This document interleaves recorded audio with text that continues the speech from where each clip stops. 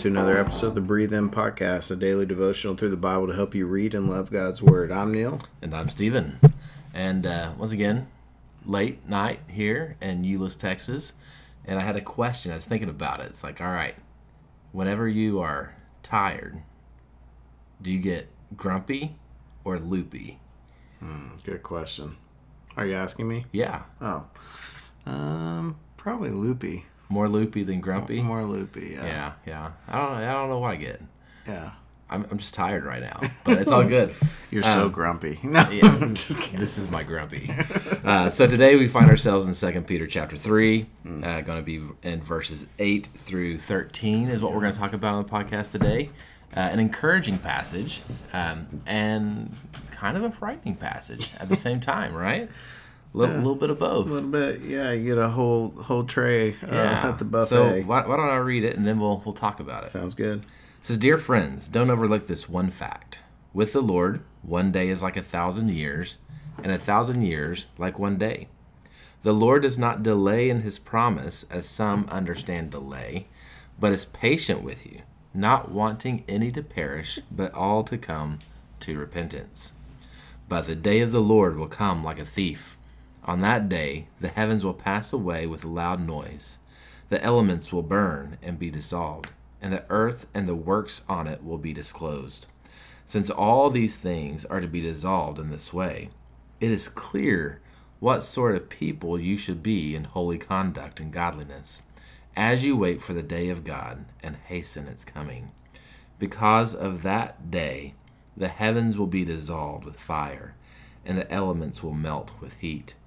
But based on his promise, we wait for a new heavens and a new earth where righteousness dwells." Amen. Man, there's just so much in these 5 or 6 verses that we just read, and it's even hard to know where to start, right? Yeah, one of the questions I like to ask sometimes when I read the scriptures is, where's there hope found in this text? So if we were to ask that, Stephen, where do you see hope in this text?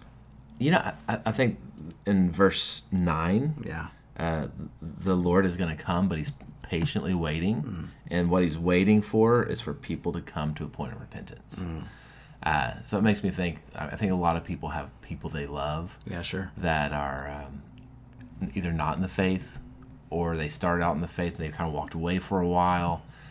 And when we think about the Lord's waiting, his patience, his not returning, the reason he is waiting is because he wants those people to come to knowledge of him.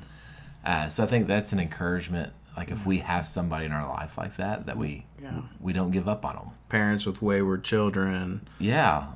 Or children with wayward parents. Yeah. It goes both ways. It goes both ways, for sure. Or friends of wayward people, right? Right. The Lord desires those to turn from their sin and embrace the Son. Yeah. I love that because, man, he's coming, right? Like he's promised. Yeah. And a day to him is different than a day the way we perceive time. Yeah. Right? So that's the encouraging thing is like, man, he's patient, he's loving, he wants people to come to know him.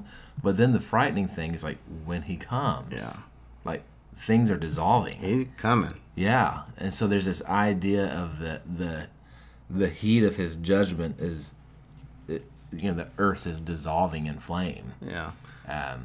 Go ahead. Well, I just think about, the Noah and the flood. Mm-hmm. It's like God promised never to destroy the world with water again. Yeah. He didn't say fire. Yeah. So, but what he's doing is he's purifying the world. Yeah. And all the works in the world. So whenever that fire is done, what you're left with is something that's pure, something that's holy, that the wickedness has been burnt off. Yeah, right. And what God, and this is, once again, the judgment part's kind of scary. Yeah. But what's after was once again hopeful and encouraging, because what's after is a new heavens and a new earth where righteousness dwells. Right. In verse 13. So this is one of the reasons why I think heaven is going to be very earthly. But without sin. But without sin. Yeah. Not the way we think of earth. Man, I sometimes still wonder, like, all right, in the kingdom of God, am I going to live on Creekside Drive? But the only difference is, like, I can Your house is clean. Ooh, man, I'm going to tell Lindsay to listen to this one. No, I know. Oh, you're in trouble. No, I'm sorry. Yeah, it's late. I got less grumpy. Filter at 10:45. But, like, I'll be able to eat the fish. Will we eat fish in the kingdom? I don't know. Well, but, Jesus ate fish as a resurrected. That's true. But it's just like this idea of, like, I think the next life will be very earthly. Yeah. Where we will enjoy the beauty of the earth. Mm-hmm. I don't need to have a bucket list to go to Prague or to Paris, because I can do that in the kingdom. Everything we do will stir our hearts to glorify God. I can go see Paris in the kingdom of God.